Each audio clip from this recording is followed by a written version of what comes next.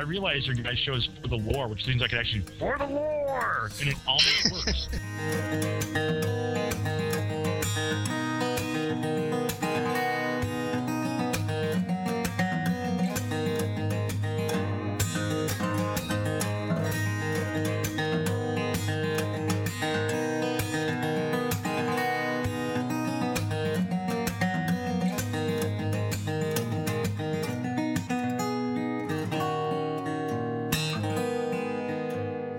You're listening to For the Lore, the podcast that delves into the craft of our favorite games, whether lore, gameplay, or even game design. Joining Roger from WoW Dogs, and For the Lore is Joe, writer for World of Maticus, and Enrique of Spooncraft.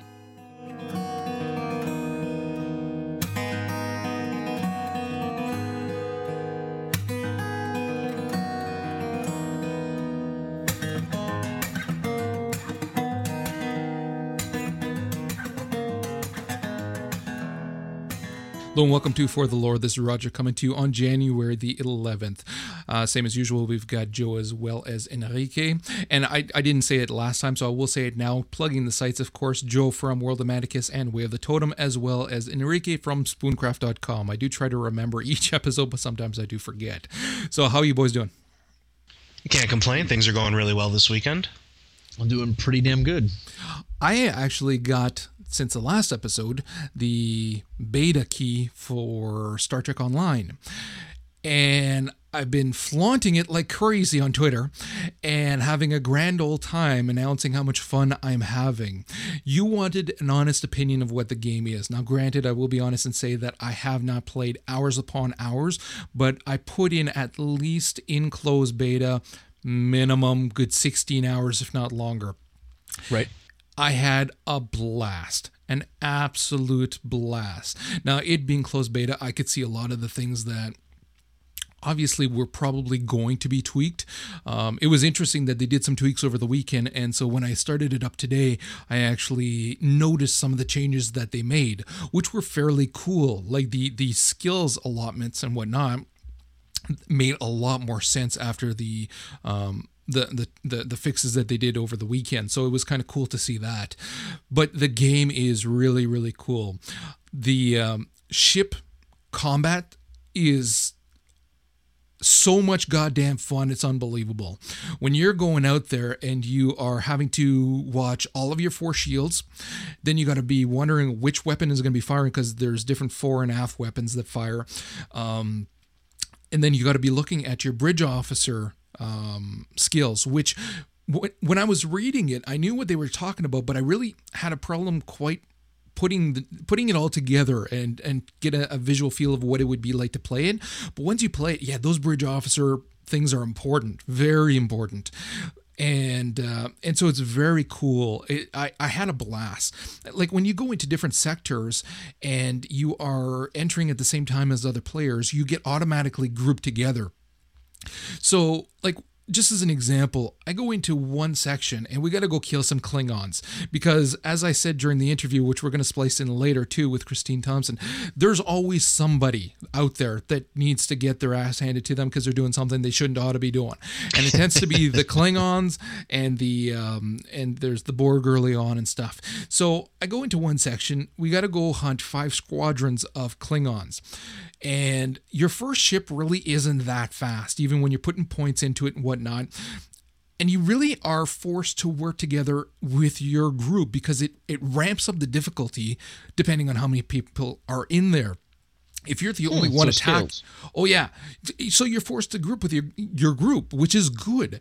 So I'm in with a couple of guys who are fantastic. Like we're chatting in the party chat. They're nice guys. We're working together as a team to take down these squadrons. We get 2 down, and then we're going towards the 3rd one.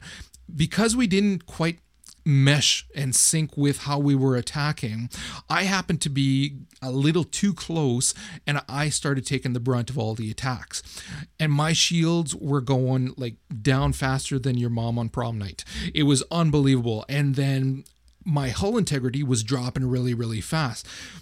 The way that you know that you're playing a fun game is when you feel that energy that your heart pounding in your chest kind of thing, and there's that like, I got to get out of here, I got to fix this, whatever, and then you're looking at all the abilities that you have, and I used my evasive maneuvers, I got the fuck out of there, and then the guys probably thought I was leaving them, but what I did is I circled behind them, behind a big sensor thing and a meteor, and then I just helped them from behind. And when we got the squadron down, I almost cheered. Like, it really felt that cool. So, like, the ship combat, especially when you're grouping with other people, was a blast. The away missions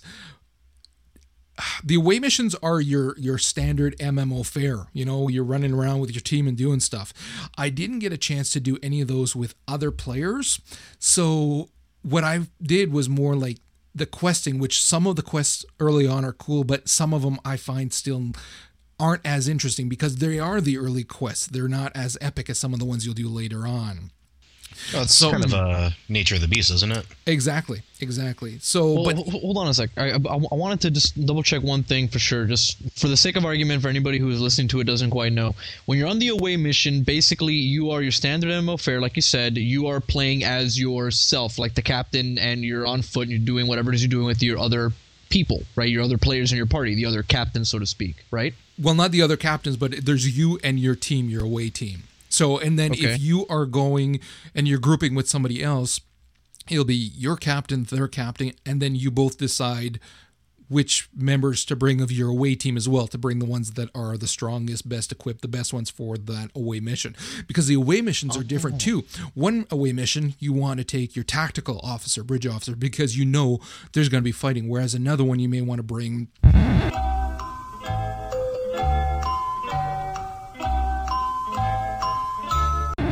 show without having something break. Shut up. Just shut up. Oh, there you are. Shut the fuck up. Oh.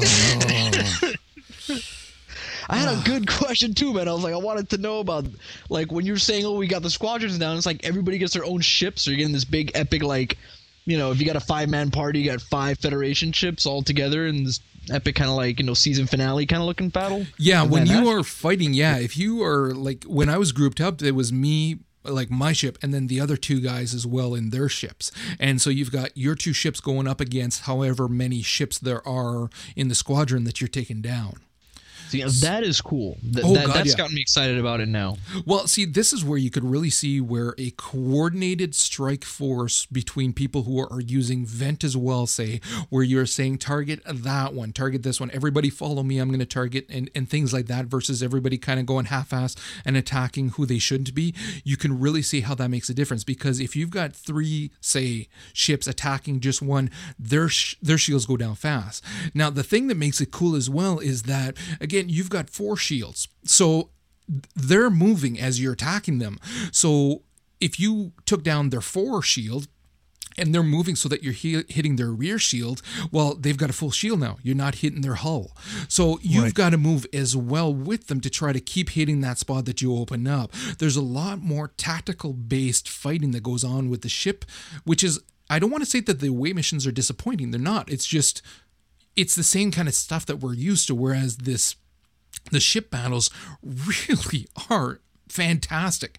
They're well designed. Now, that being said, that's not to say that I don't like the away missions. I do like them, and it adds something it's different because it's on the fly. You go into a sector and you're given a mission. You don't know whether or not you're going to have to be doing something in your ship or as an away mission kind of thing.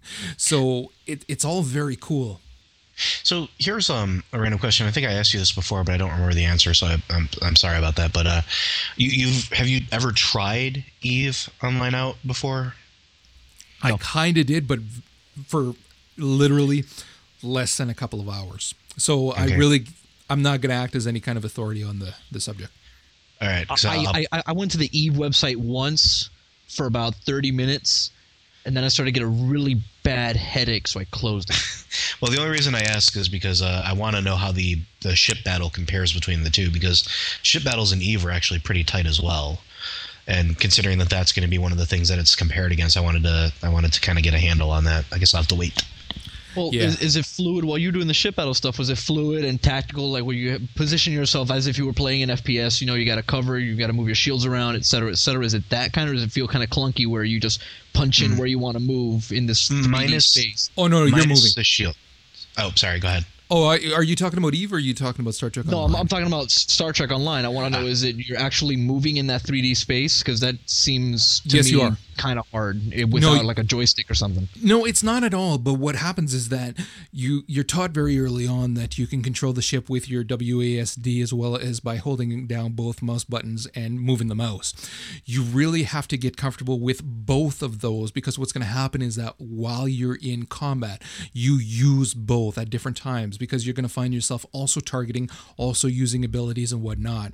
There's a lot more thought that goes into the ship combat than is initially apparent. I mean, when you're watching videos on it, you'll think, oh, it's kind of cool. But when you're actually doing it, if you're going into it with the attitude of, I'm going to try my best here to not just go in half-assed and shoot and hope I kill them, but no, I'm going to make sure that their 4 shield goes down. I'm going to make sure that I'm targeting that specific part of the hull also afterwards. So I'm going to have to flank them the whole time. I'm going to have to be using my bridge officer talents or skills. I can't remember what they call them. I'm going to have to make sure that I'm using those. On top of that, I'm going to have to use, say, my evasive maneuvers, because that also allows me to move a little bit faster for little brief periods of time. So there's a lot more thought that goes into it. Then on top of that, you can divert power to your shields if you want to go on the defensive, or to thrusters so you move faster, or to your photons, torpedoes, or whatever weapons you have. So as you're going along too, if you notice that you're losing health a lot too quickly because you've got 3 Klingon birds of prey attacking you, then you got to quickly change to divert the energy to the shields instead, and then try to stay on whatever side the shields are strongest and divert all the power to that shield. There's a lot more technical or tactical abilities that come into play with the ship battles than I anticipated, which is what makes it that much more fun. Yeah, we're gonna be the fucking Red Barons of that game. I swear to God. The more you're talking about it, I'm like, I'm not even a Trekkie, but just because I want a game that delivers that like player versus player kind of experience where you have to be very tactical in your movements, but you're in a fucking ship. Yeah, that is. I like that. That's good. That's good stuff. Yeah, it is very cool. The ship does have its downsides as well, at least the starter ship. It takes a long time for you to get to where you gotta be. I mean, it is not fast. I put points as also into making the ship faster, and I equipped it with some items that make it faster and whatnot. It's still slow getting to where you gotta be. Now, luckily, you're warping in and out of different sectors and whatnot, but like, if you warp into a sector and you're told, okay, there's 5 squadrons of Klingon here, you got to go destroy them. You'll get to the first one, and then you're going to take it down. And then you got to get to the second one. It can take a little while to get to the second one. Now, you may see them in the distance, and you can click on things and see how far they are. And you'll love this too. It's in the metric system. So you can see that they're 20 kilometers away from you. I have time, like when I was playing the other night, I had time to Alt-Tab out of the game, and I was having that AIM conversation with you, Rick, at the time. And then just casually Alt-Tab back in and realize, oh, I still got 5 clicks before I get to them. Now, I know that's akin to your MMO where you are running everywhere at the beginning until you get your mount. You're bound to be slow at the start. Right. Okay. Yeah. That's to be expected. There has to be goals. There has to be something to work towards, and travel has always been one goal. Oh yeah, and there is, because I can't wait to get a faster ship. It's like, I cannot wait to get a faster ship, because as soon as you get into combat, that's where, like, I don't care how long it took me to get there. It's a blast once I'm there. Yeah, I'm all excited now. I can't wait for tomorrow. It means it'll be tomorrow afternoon, like right now. Well, and it's not coming out until I think it's 12 noon Pacific time. So it's going to be a while our time before we're able to play. But it is definitely, for anybody who got into the beta, man, let us know what your account names are going to be so that we can hook up and have some fun, because I'm definitely going to be playing it a lot. Like I was going to be, last episode I said I'm going to play through the Algernon so that I can give you guys a good idea of what I think of it. No. They said, hey, do you want the Star Trek Online beta key? It's like, screw every other game. That's it. And then once I got in and I saw how cool it was too. Like, hell, I spent so much freaking time just on the goddamn character creator. I mean, you can make your guy look like anything. There was just one option after another. And then you get into putting your different racial traits, species traits as well. And there's a bunch of those. And then just figuring everything out as you go through the first little while. It is a lot of fun. I did find that some of the away missions where you're doing not exploration, but non-combat, because they tried to insert more things that were non-combat. Well, when you're going to one of them, as an example, and you got to go talk to miners that are essentially striking.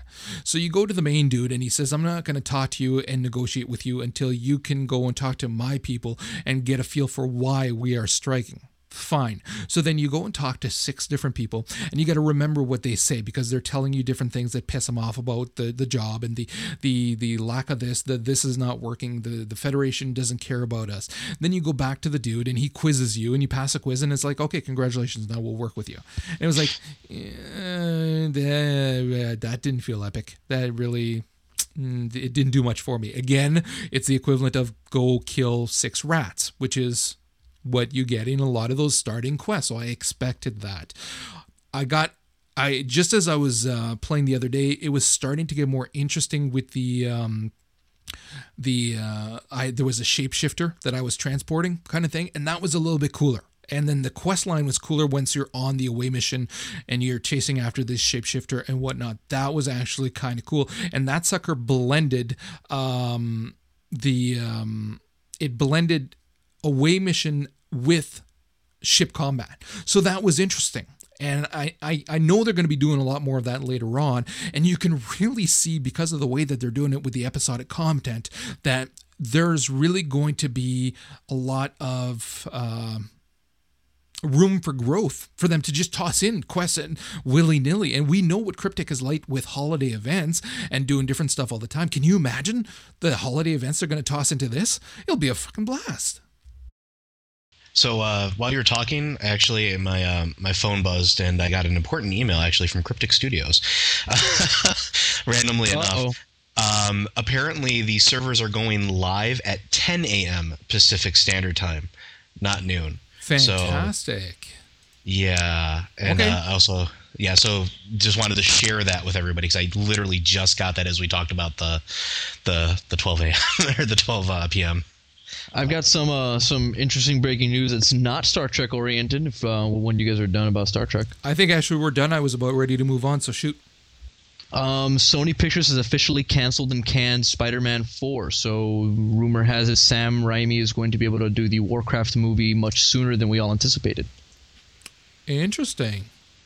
So there was just enough funk going on. There was a lot of like script disputes going on, like, you know how Spider-Man 3 was completely crapped all over, with, you know, all the changes that Raimi had to put into the movie itself. And so it was starting to spiral down again, the same kind of, you know, cycle with Spider-Man 4. So Sony said that they were going to can it, revisit it in 2012 in summer, try to see if they can get it started with a new director, new cast, a bunch of new shit, which to me means that, you know, Spider-Man's pretty much done. I'm not going to go watch those movies anymore. But hopefully the director of the World of Warcraft movie will be available to actually work on the World of Warcraft movie, and we're not going to have to wait the next couple of years to get it. I'm kind of excited about that, but I'm also kind of saddened, because Spider-Man 3, as much as people complain about that movie, it wasn't horrible. And the moments that were really horrible were because Sam Raimi was being a dick, and it was hilarious. I was really looking forward to Spider-Man 4. I don't know. I was looking forward to Carnage. I was too. Like, I've talked to Sammy about this extensively, and to you a little bit. I'm not a comic book nerd by any means, but I like Deadpool. I like Spider-Man. I love Iron Man. There's only like a handful of characters that I actually know that I will follow, and in particular, the story involving this one kind of, at least with Spider-Man 3, I didn't dig. I mean, it had a lot of goofy parts in it, but I didn't like that they made such a small footnote of the Venom character and all that shit, which kind of bothered me, but, you know, whatever.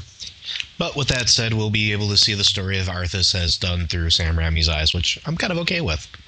Do we have confirmation that it is Arthas' story? All sources are saying that right now. Okay. Well, Sorry. sticking in with WoW then, the news this week as well was the addition of extra loot in Oculus to get people to play it. What do you guys think about that? Actually, Joe, go first. I've been doing the random dungeon every day at 3 a.m. and I've gotten Oculus many times, and I really like this change because that means I'm not waiting for 45 fucking minutes for a tank. Because what would happen is people would zone into Oculus and then zone out as soon as they saw it was Oculus, like a complete douchebag. And then just leave the entire group hanging and waiting. And now they actually stick in because there's a tangible reward for them. And it's not a difficult instance at all anymore. No. It's really pathetically easy, actually, and it's just extra cookies, and I like blue mounts. My only kicker was that I didn't get it yet, and I saw 2 of them in random bugs so far. So yeah, but I think it's a good move. I think it's a good move on their part because it's a great instance. It has great mechanics. Visually, it's stunning. It's one of their better instances that they've ever put out for heroics. And people were just saying it was, it had this stigma to it.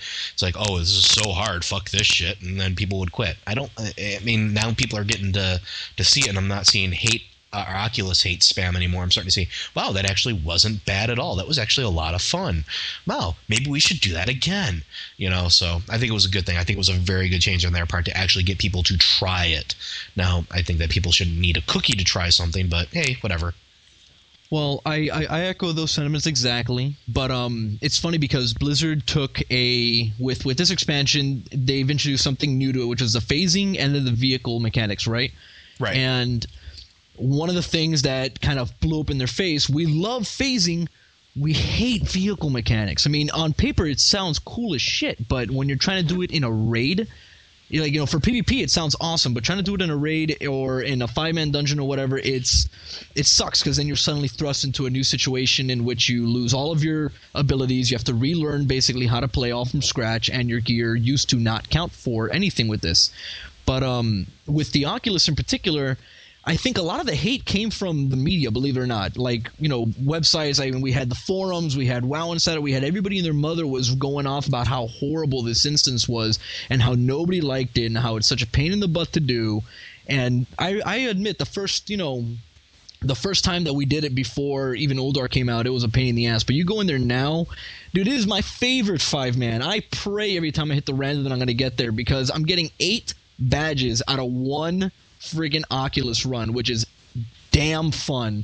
And they nerfed the crap out of it to the point where I almost have every single achievement for that. We did Make It Count, which is doing the whole damn thing like in 20 minutes the first time with a complete pug. I've done it with no green drakes in it. I've done it with no red drakes in it. I mean, they've trivialized the shit out of this dungeon. And that's a good thing because it doesn't have very much in the way of story. It's kind of a crapshoot kind of dungeon. It was meant as a gimmicky, we're gonna let you play with vehicles kind of thing, and they made it to the point where it's stupid simple fun right now, and I like it a lot. It sucks that they did have to give us the whole we'll bait you now with a mount and more loot and whatnot to go in there, but they had to fight kind of a very steep uphill battle with how very, very few people did actually like it in its original form, But I dare say they won. Oh, yeah. Are you kidding me? It's my favorite one. I hate it, and now it's like my favorite. Now, from WoW to Dragon Age Origins, we got news as well this week of the expansion pack that's coming out in March, Awakening.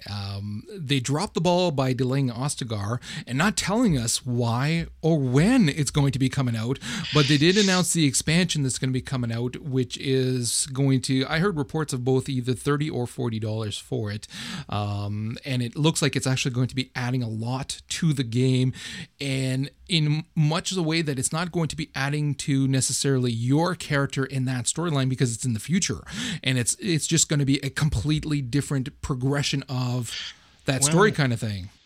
You can import your character though, so I mean, if your character got the good ending, so to speak, you can still continue it. They've already said that. Yeah, you can import it, but it's not a continuation in that it's the same kind of that time frame. It's in the future, and it feels to me like it's going to be very much separate, and yet still a continuation of those basic principles with the Darkspawn and whatnot, but very, very different. You're going to be like that if you do it without importing the new Grey Warden that has to set up the Grey Wardens again kind of thing. I really like what they're going to be doing with it. Go ahead. I was gonna say it's also very interesting too. Have you gotten to read the second book yet or no? I'm still working on the first one. Okay. It really is interesting too to see how David Gator is working not what was in these books into continuing the story, which is pretty cool.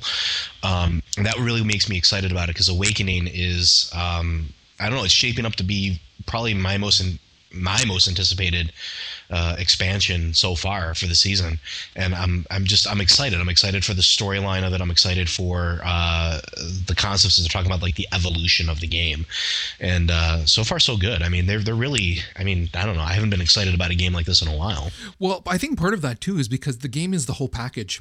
You've got the games and you've got the novels. So if you are the type of person who actually likes to read and enjoys really getting a lot of the backstory on that world, the novels by David Gator are fantastic. Now you're reading the second one, you've already gone through the first one. I'm partway through the first one, and it is really, really good. Like, not only does the man write very well, but he creates a good, how do I say, his writing skills are good, and yet he can also craft a good story, which are two very different things.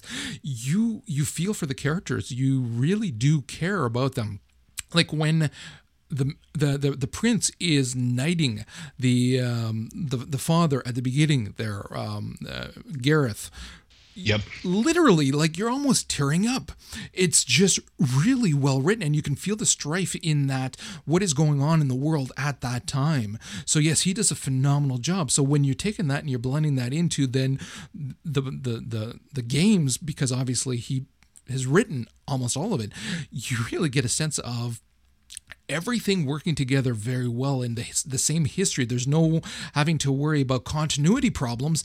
It all fits well. And the more that you read, the more you're like, oh, look at that, the Witch of the Wild in the book. And they're talking about her and you're going, see, I remember meeting her and this and that. And it's very, very cool.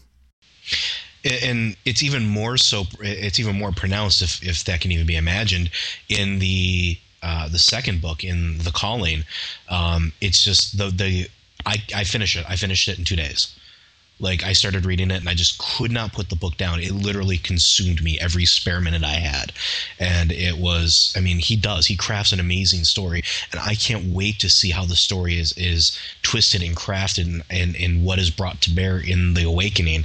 And I'm looking at some of the screenshots and seeing all the different darkspawn that they're doing, the different demons and things like that. And I'm getting giddy. I'll be perfectly honest. I really am. The spectral dragon. Yes. Now, all that being said, there's a lot of people really pissed off right now at BioWare for dropping the ball on Ostagar. No word on why, no word on when we can expect it, and still nothing. See, and that pissed me off too, because I actually emailed BioWare and hit them on Twitter, and the only response I get is, we're pushing for as soon as possible. I don't know if they're in some form of delay. I don't know if what exactly is going on from the back end. I have a sneaking suspicion that it has to do with the if you were reading through the threads and the forums, that when they were testing it, they were having optimization issues. It was taking people with brand new computers and it was dragging it to an absolute crawl. So they had to clean up the code. I have a feeling that a last-minute code change might have pushed clearance from one of the three companies back, and until it gets, because if you notice, they don't release it on one and then the other, kind of like what Borderlands does, where now it's available on the 360 and the PSN, and maybe later it'll be available on the PC. They release all of it at once. So I have a sneaking suspicion that they're waiting for one of the three sources to say, okay, here you go, you're all set. That's just my guess, though.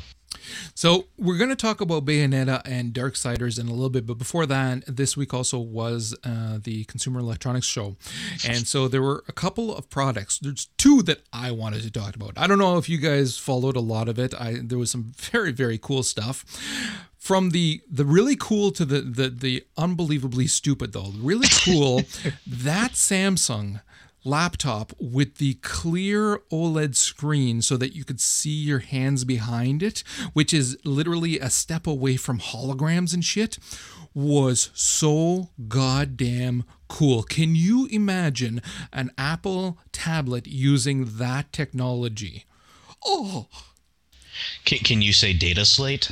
Oh my God, it was so cool. And the fact is that if they can do that, they can incorporate that technology eventually into a slate. Now, whether or not they would want to, who knows, but we did get to see the slate from Microsoft as well, which I got to say, I don't know, I wasn't as impressed with it.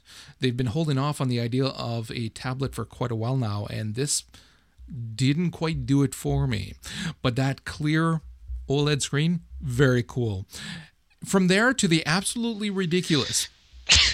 Oh, I'm going to be putting this link up, and I do not know what he's talking about. apologize for wasting 5 minutes of your life. You feel free to stop the video at any time. I'll put it up on the site in the show notes.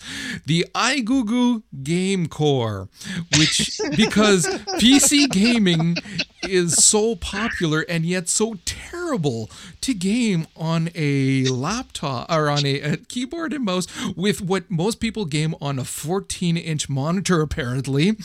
And there's this stupid remote that looks kind of like a blend of a 360 controller with a small keyboard, a scrolling mouse, and a trackball. Oh dear Lord!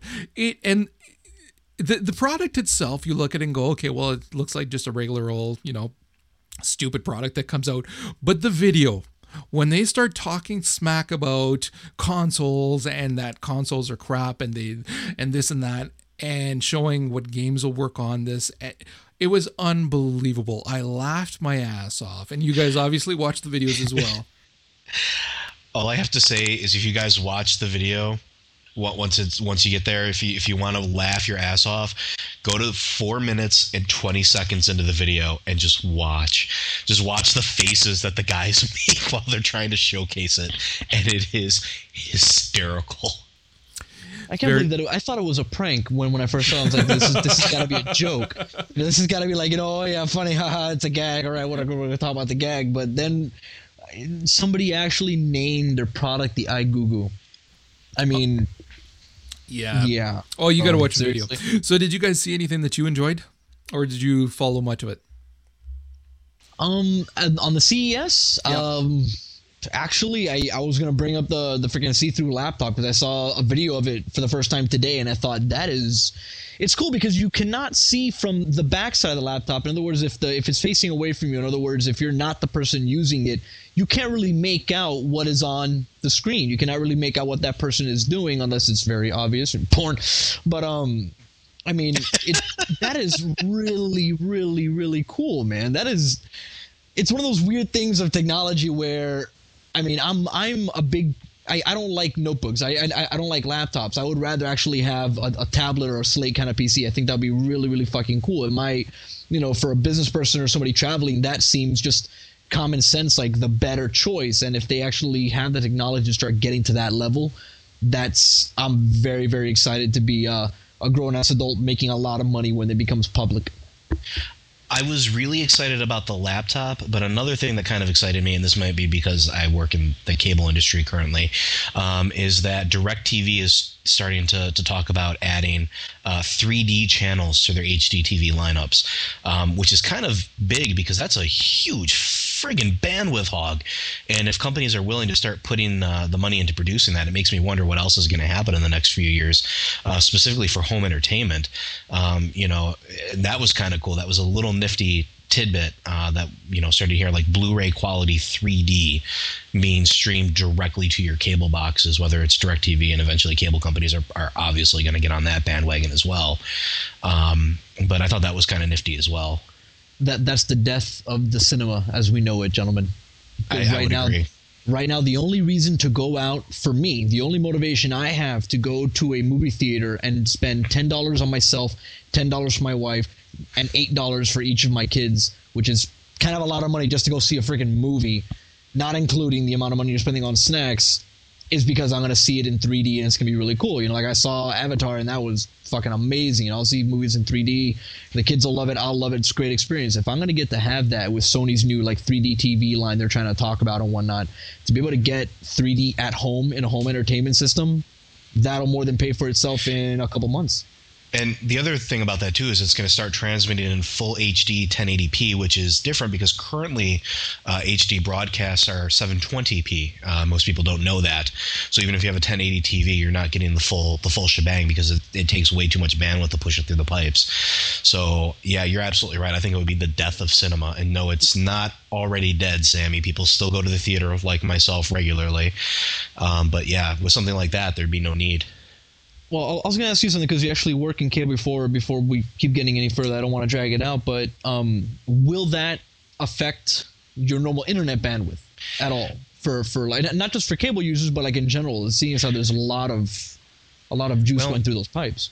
With the addition of Switch Digital Video, which has recently hit since the full digital conversion. Not so much. Basically, what happens is those channels lie dormant on most providers until somebody actually tunes into that channel on their box. When a person then joins that channel, like let's say I'm watching, Batman Dark Knight in HD, and nobody else is, I'll be the only one on that stream. Then if somebody else tunes the channel that's broadcasting it, they just get added to the same stream. So no more bandwidth is actually being used. It's just diverting a portion of the video output. So what it does is it frees up the vast majority of the pipeline so that bandwidth isn't being chewed up, so you don't see a drop in it. And that's also something that will allow cable companies to start competing with things like Fios, so straight fiber optic lines to a home. Sure, cable companies are going to be able to compete with that because they're going to have the bandwidth to spare. Cool. Okay. Let's go back to games now. So we had Bayonetta and Darksiders. So which do you want to talk about, Darksiders or the bright light coming out of woman's vagina? Which would you rather tackle first? Honestly, I'm going to talk about... I haven't played either. I'd like to do Bayonetta first. Okay, go ahead. Bayonetta is absolutely hysterical. I mean, it's a mindless game. It doesn't really have a whole lot of plot to it. I mean, essentially, your character is an Umbran witch who kills angels and takes their halos as currency and spends them in hell. And it's so over-sexualized. I mean, it's absolutely hysterical. I mean, her legs are 50% of her body. Her clothing is actually part of her hair. It's just like apparently a witch thing. And as you cast more spells, as you get more combo points, and as you ramp up the damage, more of her clothes falls away because her hair is used in casting. The best way that I can really put it is Devil May Cry on crack with a woman's vagina on screen. I mean, one of her special moves is to pull up a pain horse and like whip chains around somebody's one of the opponent's neck and strap them into the pain horse, and it's hilarious. I don't think it. I mean, I wouldn't pay $60 for it personally because it's not like a game that I can see myself playing more than once. But my limited playtime on it, it's hysterical, and it's fast too. Like it's really, really quick. And I mean, it has something called Witch Time, which is very much like bullet time. But in order to trigger it, you have to dodge and attack at like the last possible second, and then it slows the game down to a reasonable pace. Otherwise, it's just absolutely ridiculous. And it is incredibly pretty. Like the rendering, the graphics are really phenomenal. And the gameplay is fun, but I can't see it having the staying power. I think after about a month, we're not going to hear about it anymore. Well, Can you describe a pain horse real quick for me? It literally is like a horse where it's the person gets strapped to the back of the head, and there are ridges along the back of it where the person's arms and legs are then tied at an angle where they're behind them as hard as it possibly can be. I will put the video in the show notes as well, so you'll be able to check it from there. Joe, if you still have the link to that, send it to me, and then I'll make sure to add it to the show notes. Absolutely. See, it's one of those games where, yeah, it's damn pretty. I don't have a problem with looking at gorgeous women, but it's so over the top that maybe if I played it, I'd see more of the humor behind it, because playing it, I'm like, oh, give me a break. Like, I'm not 12 years old here. I don't think that... This doesn't titillate me, I'm sorry to say, especially when it's so over the top, when she's sitting on the ground and spreads her legs and the light shines from her crotch, and I'm thinking, oh, come on, really? Like this sounds like an awesome game, dude. Wait a minute. That is an actual taunt in the game too, by the way. See, to me, that's the thing. It's like, I think I've passed that age now. Of course, maybe I'd play it and maybe it works. Maybe it does. But from the video that you sent me that I watched, I'm like, oh, come on. Give me a break. it's a very stereotypical Japanese game, and I hate to say it, but it really, really is. Over-sexualized woman where you can buy tons of skimpy outfits like French-made outfits and schoolgirl like gym outfits and crap like that for your character. Very much like in Tales of Vesperia, where you could do that for your little characters and run around in French-made outfits, cat outfits, and stupid crap like that. It's a very stereotypical Japanese thing to over-sexualize the game. Now, did you actually get a chance to play any of Darksiders? A lot, actually. I spent a good chunk of the weekend playing Darksiders over Bayonetta. And? Darksiders is a much, much better game. It has a lot of potential. Now, I haven't gotten as far into it as I'd want to, but the thing that strikes me about it is Darksiders was marketed very much like Zelda meets Hell. And it is that. It does have a lot of those Zelda elements. It has a lot of the platforming that we saw in Ocarina of Time and that continued on in The Twilight Princess. The visuals are very nice. They're very polished. It's very shiny. And it's cool looking. It's visually intense, and it's all around nice. But when they built it as Zelda, I expected more platforming, less God of War action. But there's a lot of action in there. There's a whole lot of action. And it combines elements from a ton of different games. It's like an amalgamation of Zelda, Portal, believe it or not, God of War, with the real-time, quick-time events and things like that. And it kind of pushes them all together and pushes it out into and pushes it out in one game. Now, that said, it's fun. It is a lot of fun. The voice acting, some of it is a little rocky, but then you have Mark Hamill as your tormentor and traveling companion that randomly jumps out of your arm and yells at you. And that's kind of cool. But and the story is your classic heaven and hell type thing with a twist. The Riders of the Apocalypse are actually there to maintain balance and defend the 7 seals, and whoever breaks the seals are the ones that flood the world. And what happens is the main character, which you play as War, one of the Riders of the Apocalypse, actually gets tricked into breaking the 7th seal. So it's kind of nifty in that regard, and there's some very good story elements, but I have to get further in the game. I want to spend more time on the game before I pass a final judgment. Right now, it's fun. It's interesting to play. I just wish that they would have built it as its own standalone, because it is such an amalgamation, instead of making the comparison to Zelda, because that makes an unfair comparison. So if somebody plays it expecting Zelda, that's not entirely what they're going to get. They're going to get more than that, and they may get, in some regards, they may get less than what they expected when trying to compare it to Zelda, and I think that's one of its weak points, was just marketing. All right. That is actually one that I am looking forward to giving a shot. Of course, between Mass Effect coming up shortly, the beta for Star Trek Online, and then the actual Star Trek Online coming out in February, and then, as Rick has pointed out as well, BioShock 2 in February, I don't know when I'm going to have time. Yeah, it's going to be rough. We could just split, our stuff, because I am unfortunately not going to play Star Trek Online at all until probably the summer of this year. So I mean, I'm going to be spending my money on BioShock, dude. I want to try Darksiders, to be honest with you. I want to get a console first and then get Darksiders, obviously. But I'm really still, not to keep switching up gears or anything, but I'm really fucking excited for BioShock 2, especially the multiplayer. The more I read about it, the more that I look at videos on it, I'm thinking, damn, this is going to be fun. I'm going to piss a lot of people off. I can't wait, man. I absolutely can't wait. That's another game that I'm really, really, really waiting for, and it's starting to eat at me. Like, I just beat BioShock 1, and I'm like, okay, more, gimme. See, the 20 days, veins dude. still fresh. Come on. You literally, in 20 days. 20 days. I know. I don't think it's going to be one that I pick up on day one. I'm not going to be able to. Again, I just dropped a whole bunch of money on the Star Trek Online as well as the Mass Effect 2. I am really looking forward to the Mass Effect 2 because I haven't been playing any Dragon Age Origin because I've been doing the Star Trek Online, and man, I'm feeling that itch between reading the book and I still have the guide that I kind of flip through every once in a while. I cannot wait to get back to that kind of play as well, which I know that Mass Effect is not the same thing, but it has elements of that. And I cannot wait to play Mass Effect 2. That's another game that's oh God. I don't know. I want it so bad, but there's so many hours in a day. Case in point. And with that, we're going to call it a wrap for this show. Make sure to stay tuned. We're going to have the interview with Christine Thompson, the lead writer for Star Trek Online. And after that, we're going to have a story as well from Joe. So again, thanks to the audience for tuning in. And we are going to be talking to you next week again, same as usual, at 6:45 p.m. for the pre-show. Take care.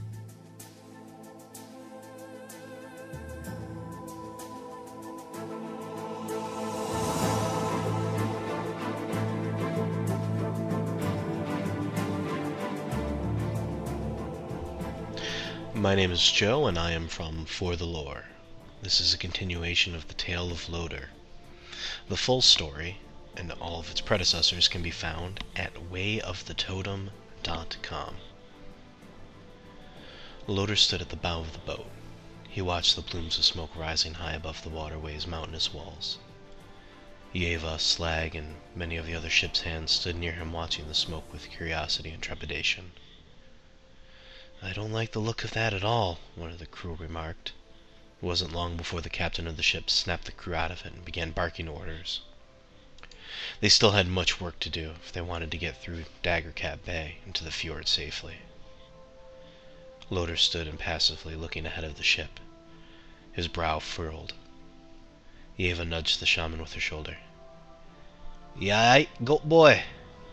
You be giving me the hibby-jibbies."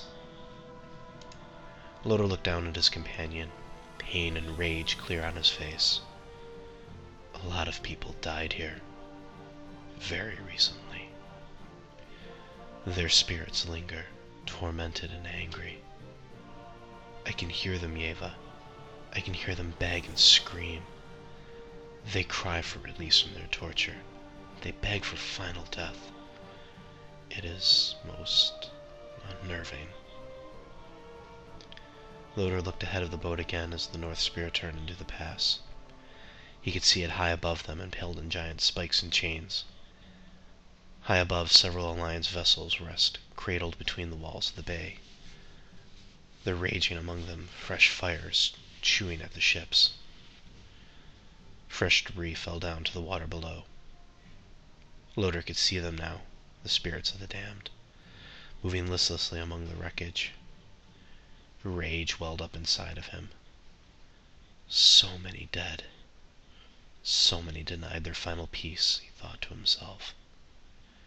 He could hear the shouts of the crew as they finally realized the source of the smoke. The captain ordered the sails to be doused so they couldn't catch fire, and they soon prepared to venture underneath the burning graveyard. Debris hit the deck and sails, but the wood proved too damp to ignite. The crew of the North Spear was grateful for that. They breathed a sigh of relief, thinking they were going to make it through unscathed, until a large chunk of burning debris landed on several of the crew members. Two were crushed beneath the beam, while another was set on fire, his clothing quickly burning. The crew member ran around and eventually dove off the side of the boat. As the rest of the crew freed their pinned companions and doused the fires on them, they could still hear screams of anguish and fear. They looked over the side of the boat in time to see the deckhand that dove overboard no longer on fire, but in the jaws of a large, hungry shark. The crew didn't have time to grieve for their loss, but instead pitched back to the work of keeping the boat from catching on fire. All the while, the spirits of the dead cried out. Slowly the boat exited Daggercat Bay, and Valgard came into view. The crew breathed one collective breath, and then hung their heads in a moment of silence for their fallen comrade. As they pulled up to the dock, Captain Brookman had them secure the vessel and gave his crew time to grieve. He set them on leave in Valgard, and they trudged to the inn. They were greeted by speeches of Captain Zorik and Vice Admiral Keller, inspiring their men to defend Valgard. As they moved in towards the inn, Loder heard a shout from nearby. "Well met, brother shaman. Come, bid welcome to Thoralius." Loder looked around until he saw the shaman sitting not far away, his totems and brazier clear before him. He made his way over to the shaman and sat next to him. Thoralius gave him a warm smile and patted him on the shoulder. "Ah, you are a young one, aren't you? I see much travel on your face. You have seen and done many things, yes? Tell me, what brings you to the fjord?" Loder looked at the shaman. the fire of his shoulders contained by magic and chain, yet Loder could still feel the heat. I come to seek what surely all the adventurers do now. I come to join my guild. I come to seek the defeat of the fallen son of Lordaeron, and to bring balance to this world once again. What is one such as you doing here? Thralius looked at Loder, and his smile grew larger. Surely you can feel them, boy. He let out a boisterous laugh. This land is full of spirits and ancestors of those very same that now siege this hold. Yet those same spirits are at peace. It is an odd sensation, and one I wish to investigate fully. And so here I am. Just then, a young warrior, soaking wet, ran up to the two shamans, panting. He handed a small bag to Thralius, in exchange for a few silvers, and then ran off to dry the hearth at the inn. This is a rare plant that allows one to see past the veil between our world and that of the spirit world. The veil is already thin here, and many actually allow us to step between worlds, the way of speaking. The Admiral will beat answers out of anyone he manages to capture, I'm sure, and the dwarves have already begun excavations that will yield much in the way of secrets of the past. But what we could learn about the past year from the very spirits that haunt this place, that is a rare opportunity we must seize. Thralius looked at Loder and noticed that he was staring back towards the rocky walls the North Spear had arrived through. You see them, don't you? Loder nodded slowly. I can see them. I can hear them in their screams. Their pleading for release haunts me. I can feel them. It is most unsettling. Thralius placed his hand back on Loder's shoulder. My boy, you have a gift most of us could only dream of having. With this herb, even I can only see some things, but not all of them. I have a feeling if you were to use it, if you were to inhale the fumes of this root freshly burned, you would be able to see everything. What is your name, my son? I am called Loder, student of Nabundu and member of the Guild Impossible. Well met, Loder! The older shaman shook his hand. Loder, normally I would not ask this of you, especially having just met you. With your talent you could see much and learn much that may aid us in stopping the force of giants that the Lich King employs. What do you say, boy? How about a quick jaunt into the land of the spirits? There's a keep only a few dozen yards ahead. I'm certain there will be much to see there, many spirits to listen to. Loder thought it over. It was his duty after all, was it not? He had made a promise to his people and the Alliance to do what he must to aid the war. I will do it, Thralius. I will learn what I can for the good of the Alliance. Give me the root. Loder took the pouch from Thralius and placed its contents in the brazier before him. He leaned over and inhaled slowly and purposely, willing his mind to still. He focused inward in the way taught to all shamans, and pushed his energy to a single point. He began to ask the spirits to grant him their vision. Slowly he felt a new sensation flow over him, cool and comforting. It brought with it a sense of calm. And when he opened his eyes, the world of color was gone. It was replaced with a world of cool, muted blues and grays. The sky above was devoid of clouds, but in their place loomed many winged creatures. They looked remotely angelic, with wings and weapons, and seemed to be patrolling the area. Loder stood slowly and slipped out of the front gate, and made his way cautiously through the village to the giants. He peeked in each home, avoiding the roving spirits above, and hearing the various tales of each resident spirit within. Among the last homes held the greatest surprise, something that no one may have even known. Here was a family of spirits, a father and a mother. Crying between them was a small baby. An incredibly tiny baby by comparison to its parents, Loder noted. These ancestral spirits were frantic, trying to figure out what to do with their child. They seemed to think their baby would be killed. They plotted to hide it away elsewhere in Azeroth. Loder visited the few remaining instructions and heard similar conversations. References to runts, to weaklings, and having to hide the children away. Could it be? Could this be where humans actually came from? Loder thought. Unlike the dwarves, the human creation mythology had always been lacking. Just one day they came to be. Maybe this was their point of origin then. Loder was quite excited this information would be quite welcome to the Alliance indeed. Pleased, he began to move back towards Valgard, where he would drop the spell. He moved closely to the Giant's Keep, avoiding the flying angels. It was then he turned the corner towards the front of the keep from its side that he had his biggest shock. There, on the front of the keep, stood the Lich King, his frozen eyes staring straight at Loder. The villain was flanked on both sides by the angels Loder had been seen patrolling the skies above. Loder froze in place, unsure what to do. Then the giant, the Lich King himself, raised his hand towards Loder.